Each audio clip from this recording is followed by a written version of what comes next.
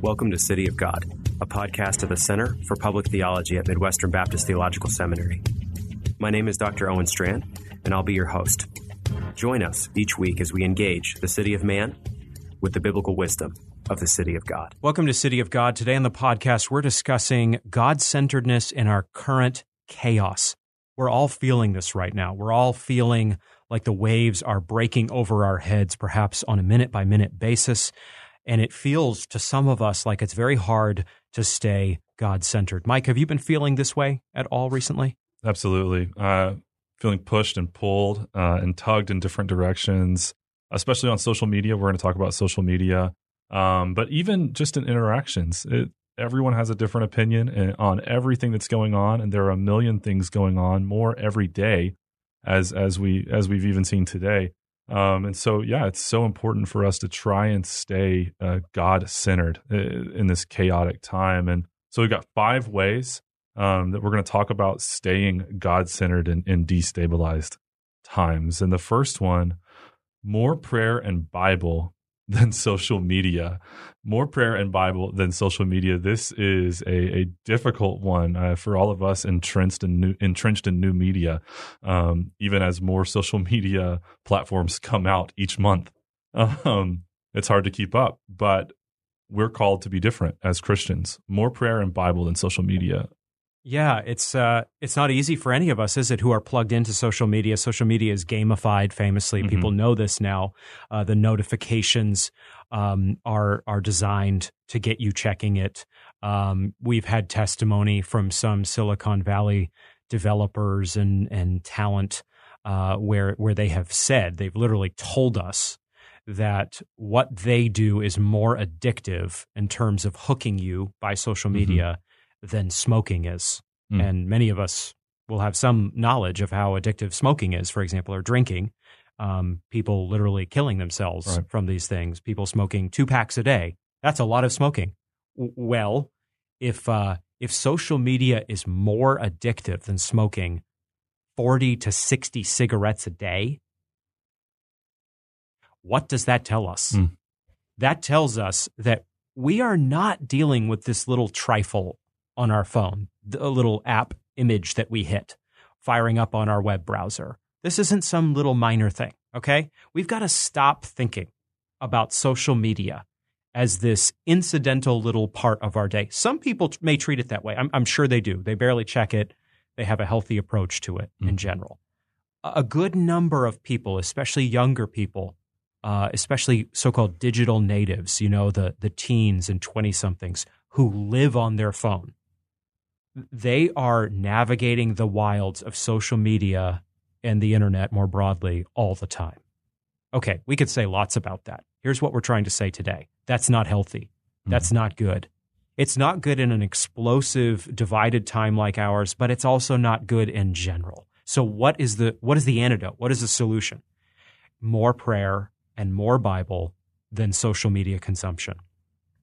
Now, we're not trying to give a precise, sort of algorithm here. I'm not for myself either. And yet, I think if we would fix in our minds this kind of framing, it would help us. I need to be regular in the Word of God on a daily basis, as much as I possibly can, and I need to be praying without ceasing. 1 Thessalonians 5:17. I need to not just be praying, 10 minutes every 5 days here and there. Prayer takes lots of different forms. It can be a 30-minute set-aside time when you're on a walk or something like this, or in the quiet of your home. It can be sentence prayers. It can be in your car driving to work. There's all kinds of forums for prayer, right? But the point is, we want a very active, thriving, strong prayer life. And Mike, I think that this is the antidote. I think that this is the antidote to so much of that fear, anxiety, depression, discouragement, rage, vehemence that we feel from social media. Again, let me just say it this way. Social media wants you to feel those things. It wants to tempt you. It wants you to be elated over it. It wants you to be consuming one piece of content after another. We have to have a different way of life as Christians. This requires personal intentionality every single day we live, where we are diving into the Word of God. We're staying there in a sustained and focused way. We're not just skimming it for 2 minutes. Mm-hmm. We're drinking deeply from the Word of God, the water of life. And then we're setting aside time. This is at least what I would commend personally. We're setting aside, Lord willing, each day, certainly several days a week, time to pray for a focused time. And I'm not talking about in either the Bible reading time or the praying time, some of that time being on your phone. Get off your phone. Use an actual physical copy of Scripture, I would say. This isn't, Second Opinions 27 or something like this, but it's what I think is the better part of wisdom, at least for a lot of us who are distracted, recognizing the addictive nature of these technologies. Use a physical copy of Scripture if you can, and then get outside if you can. Get into nature or get at least to a quiet place and feed your soul. Care for your soul. Love God. Draw near to God, and He will draw near to you. Absolutely. And it's easy to think that social media is sufficient for us to grow, and we can convince ourselves that it gives us growth even and encouragement, but that's simply not true experientially. I'm sure we've both experienced that. But in Scripture, God has given us all that pertains to life and godliness. And that leads us into our second point, that really more prayer and Bible than social media yields fruit. And some of that fruit is from James 1, be slow to speak, slow to anger, and quick to listen. That is countercultural today, is to be slow to speak, slow to anger, and quick to listen. So unpack how that can bring a sense of God-centeredness in a destabilized time. The second flows directly from the first. Mm-hmm. The man who is drinking deeply from the Word and who is communing with God, what a joyful privilege this is for the Christian, is then going to be the type of person who is conditioned by wisdom, who is captured by the gospel of grace, and who is seeking to be godly, frankly, in all dimensions of life. It's hard, isn't it, Mike, to go from a time being confronted with your sin in the Word of God, and then a time confessing your sin to God, thanking God for every good thing He's done, petitioning God for your needs, for the spread of the gospel around the world, for church members, for their good, for friends, for gospel concerns in this country, et cetera, and so on. It's hard to go from that sort of time into a just sort of loose cannon sort of mindset. It's not impossible for people like us who have the presence of sin. The power of sin is broken for us, Romans 6:6, but the presence of sin remains. Nonetheless, when you are marinating in the truth of God, it is harder to live that kind of loose cannon sort of life. So, the more prayer time we have, the more Bible time we have, the more we are going to find ourselves hesitant to speak in a quick trigger finger kind of way. We're going to be slower to anger. We're not going to be perfect, but we're going to be slower to anger, and we're going to be quicker to listen. The Word of God is going to be chipping away at us. Everything's not going to be solved in a day as a believer. We all are weak and needy people.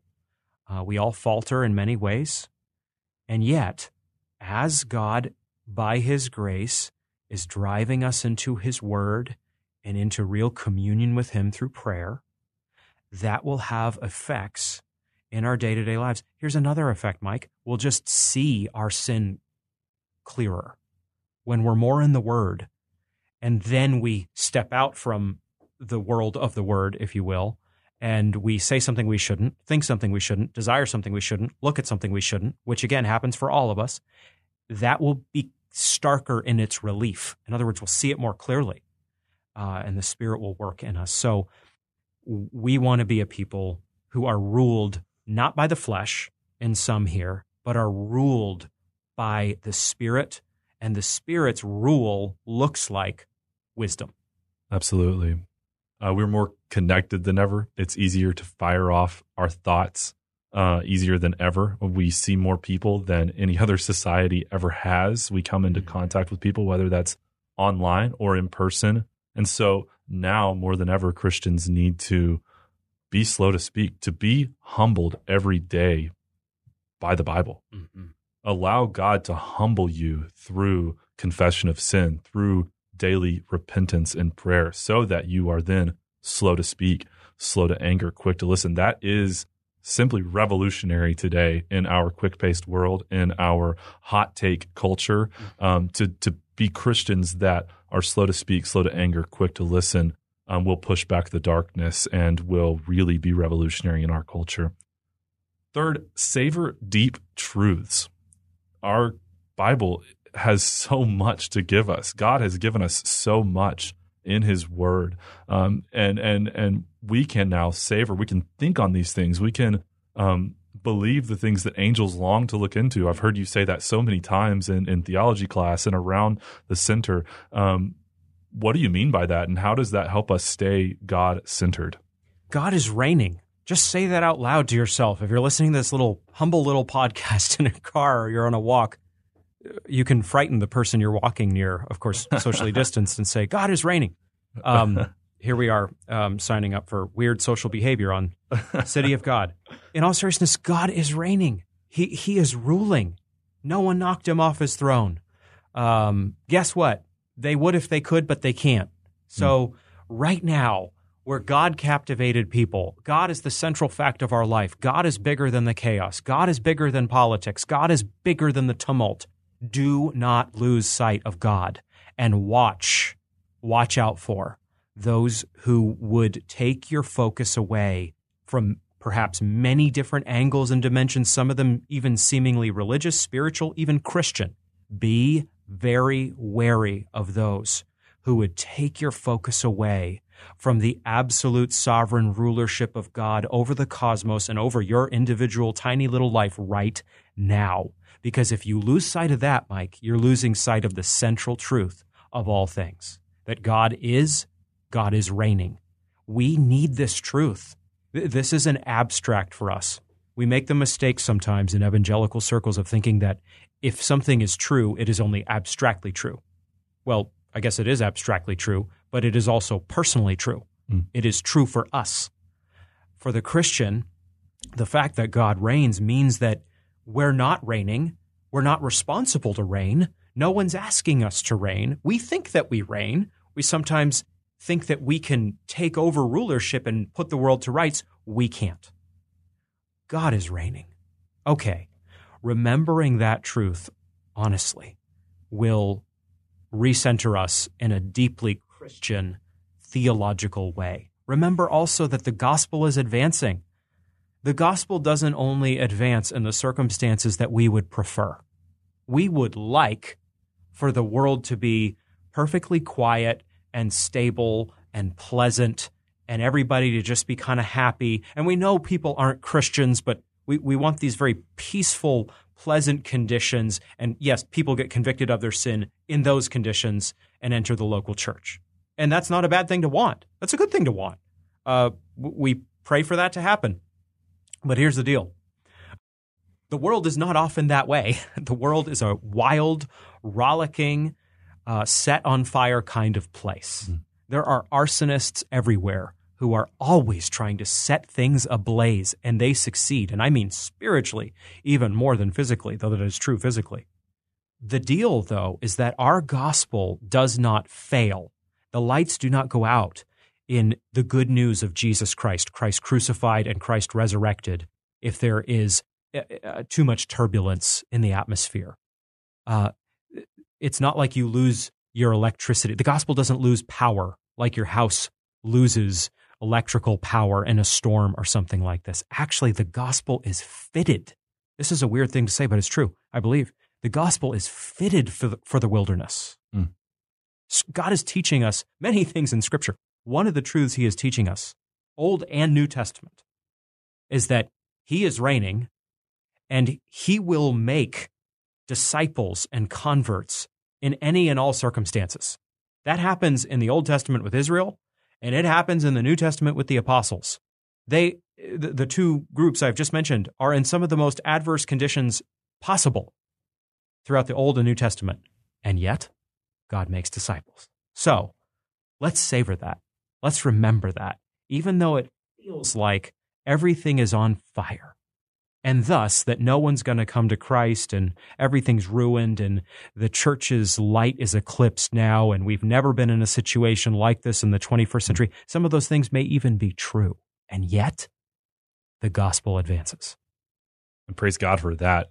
When we're feeling stagnant, when we're feeling, when we feel like we've sinned our way out of God's grace and his favor, that he calls us to come and reason together, to think about what he's done, not only in our lives, that he's washed our sinful lives, and we are now, we've been washed with the blood of the Lamb. Mm-hmm. But that's happening all over the world, all throughout time, even in the direst of circumstances. So savor the deep truths that God reigns, nothing can take him off his throne, and the gospel will continue advancing.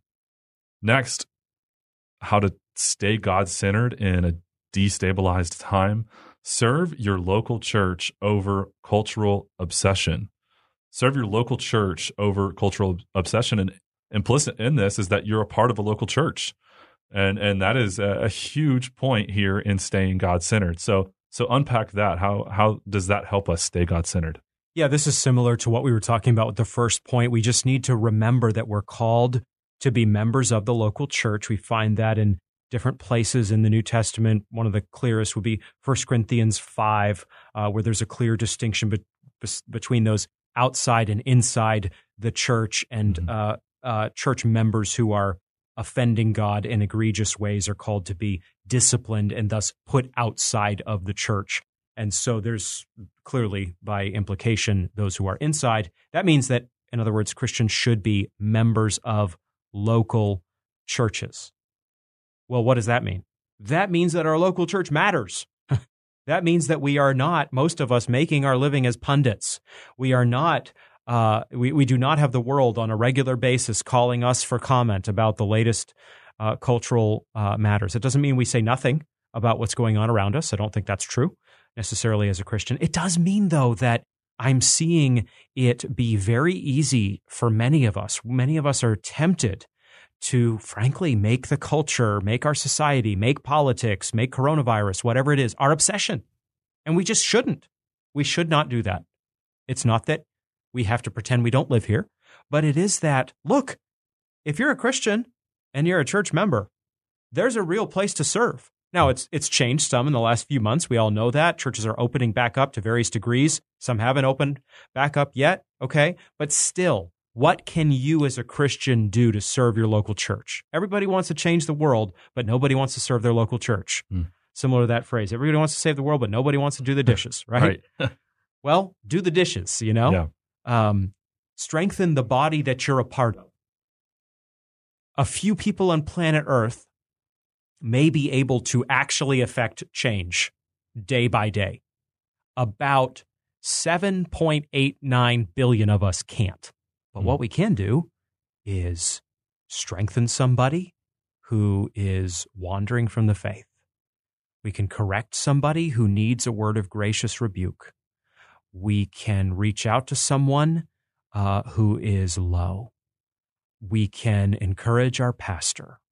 We can get the membership guide out or whatever it is, load the app, and we can pray for 10 church members, not necessarily even the people we're in a small group with or know the best, but just pray that they would draw near to God and God would draw near to them.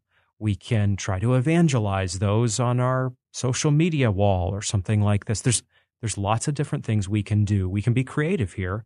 And the point is, we can't, most of us, do much about drastically changing society and culture. We can actually, though, by God's grace, often in small ways, usually, strengthen our local church. And that's where I would encourage us to think hard in that area. Amen. Lastly, how to stay God-centered in a destabilized time is to rest or to walk, enjoy God's beauty in nature, go to a park. This has been, I'll just be honest, this has been huge for my wife and I as we've been locked down for the last 2 or 3 months of not having a whole lot of social interaction because of the virus, but to get outside, even in the backyard, and just talk about the trees, talk about the grass, talk about the beauty of a simple backyard that God has given us. And he's even revealed himself in some ways in that nature, through the trees, through the mountains. All of these things are crying out about God's glory, and that can really help us to stay God-centered. So unpack that, the idea of rest, the idea of taking a family walk, of enjoying nature. Yeah, we need to stop treating ourselves like we are electronic beings, like we're made to live virtually and always be plugged in, surfing the wave of the internet or social media or whatever it is. We're not. We're not. We are multidimensional beings, honestly. God has given us a soul to care for. God has given us a mind that needs to be transformed. God has given us a body that needs to be stewarded. We are not made to be locked in like a barnacle on the screen of a tablet or an iPhone. We are made to savor and drink in the goodness of God in the world that he has made to reflect his glory, to display his beauty. That doesn't only mean being outside, but it does mean being outside, I think, honestly. To the fullest extent you can, get out in nature. And here I will be exhortative to the point of nearly imprecatory. Don't take a device with you. Don't check something. Don't have anything buzz you. Don't have anything ping. I recognize some people, want to listen to a podcast, perhaps even this one. How funny would that be if I'm actually stifling City of God listenership? Okay, counterproductive. That's okay. We'll roll with the punches here, Mike. Right. Yep. It doesn't matter. I would say seize at least sometimes. How about I moderate here slightly? At least sometimes per week, when you are truly, and this sounds wild, doesn't it? It's scary how wild this sounds. You are deviceless. Yeah. Deviceless. It's like the scariest state for modern man to be in. To have no devices on where's my phone? Where's my phone? No, it's okay. Go outside. It's hot here in Kansas City. It's hot here in the Midwest in the summer. It doesn't matter. Go outside, get some sun on your face, pray, sing a song quietly to yourself if you're in a public place. Go for a walk, steward your body, go for a run, do some push-ups, get the blood flowing. Go home, sit on the patio, sit with you, looking out your window, drink some iced coffee, drink some tea, look at something beautiful, read a book. In these and lots of other ways that we could spell out, refresh your soul, care for your soul, get off your devices, get your family off devices. Gather together at night with your spouse, with your kids, with your roommates, or just yourself, and read the Word of God. Pray for a little. It doesn't have to be some 6-hour service.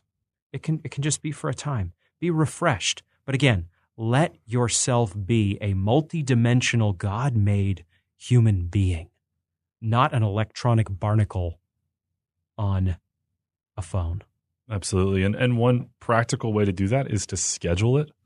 If you have a need, if you need to tell people that you will be offline for a time, schedule that offline time and tell people so they know from 2 to 5 on Sunday afternoon, you are going to be off your phone. Your phone is going to be turned off. And that will even free you up, even just saying that. I'm going to turn my phone off. Hey, coworker, this is happening. Be ready. I'm not going to respond to emails for this 3-hour block. And the weight will lift off of you. And then go to the park. Turn your phone off. Go to the park. Walk your dog. Play with your kids in the park.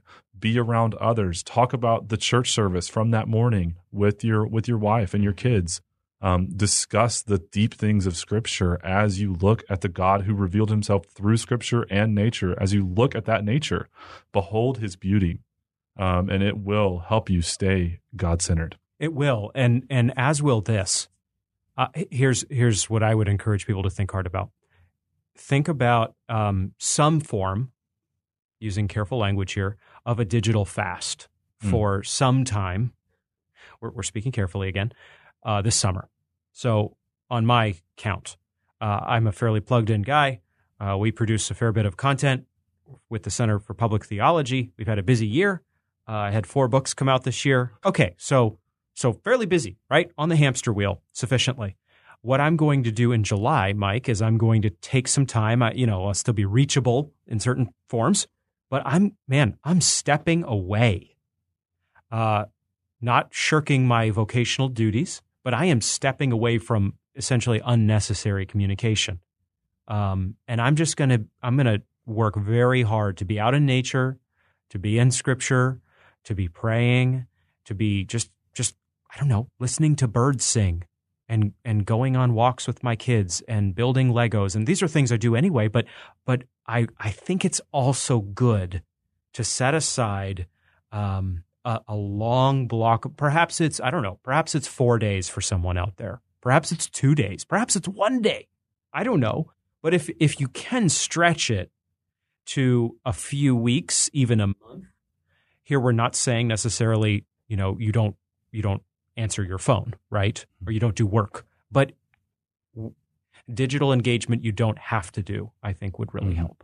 Absolutely. And maybe even make you more productive in the future, as Cal Newport has shown in some of his books. Yes. So to sum up, we are called to stay God-centered in all of time. We live a theocentric life. We have a theocentric worldview. And some ways that we can do that: first, more prayer and Bible than social media. Watch what you're taking in. Take in God's word. Pray more than you are taking in social media. Second, be slow to speak, slow to anger, quick to listen. Third, savor deep truths like the fact that God is reigning, will always reign, has always been reigning, and nothing will ever stop his reign. And that the gospel is advancing even in terrible circumstances, as bad as it might get in our circumstances. The gospel will be advancing both in our own lives to sanctify us in the truth, and sinners will be getting saved through the power of the gospel. So savor those truths. Next, serve your local church. God has called you to a local body. He has set up his ministry on earth in local churches to preach the word, to administer the ordinances, to sing psalms, hymns, and spiritual songs together, to advance the work of the kingdom all around the world. So serve that local church over cultural obsession. We are called to local churches, not to the broader culture. So lastly then, rest, walk, get out in nature, enjoy it with your family. Take a break from digital communication, from social media, and enjoy what God has given us in the natural realm. Well said. Thank you, my friend. Thanks for listening to City of God, a podcast of the Center for Public Theology at Midwestern Baptist Theological Seminary. We're so thankful you stopped by. We encourage you to continue to join the conversation at cpt.mbts.edu, the official website of the center. And we encourage you to follow us on Twitter and Facebook as well. Join us in coming days as we continue the conversation on what it means to be the city of God in the city of man.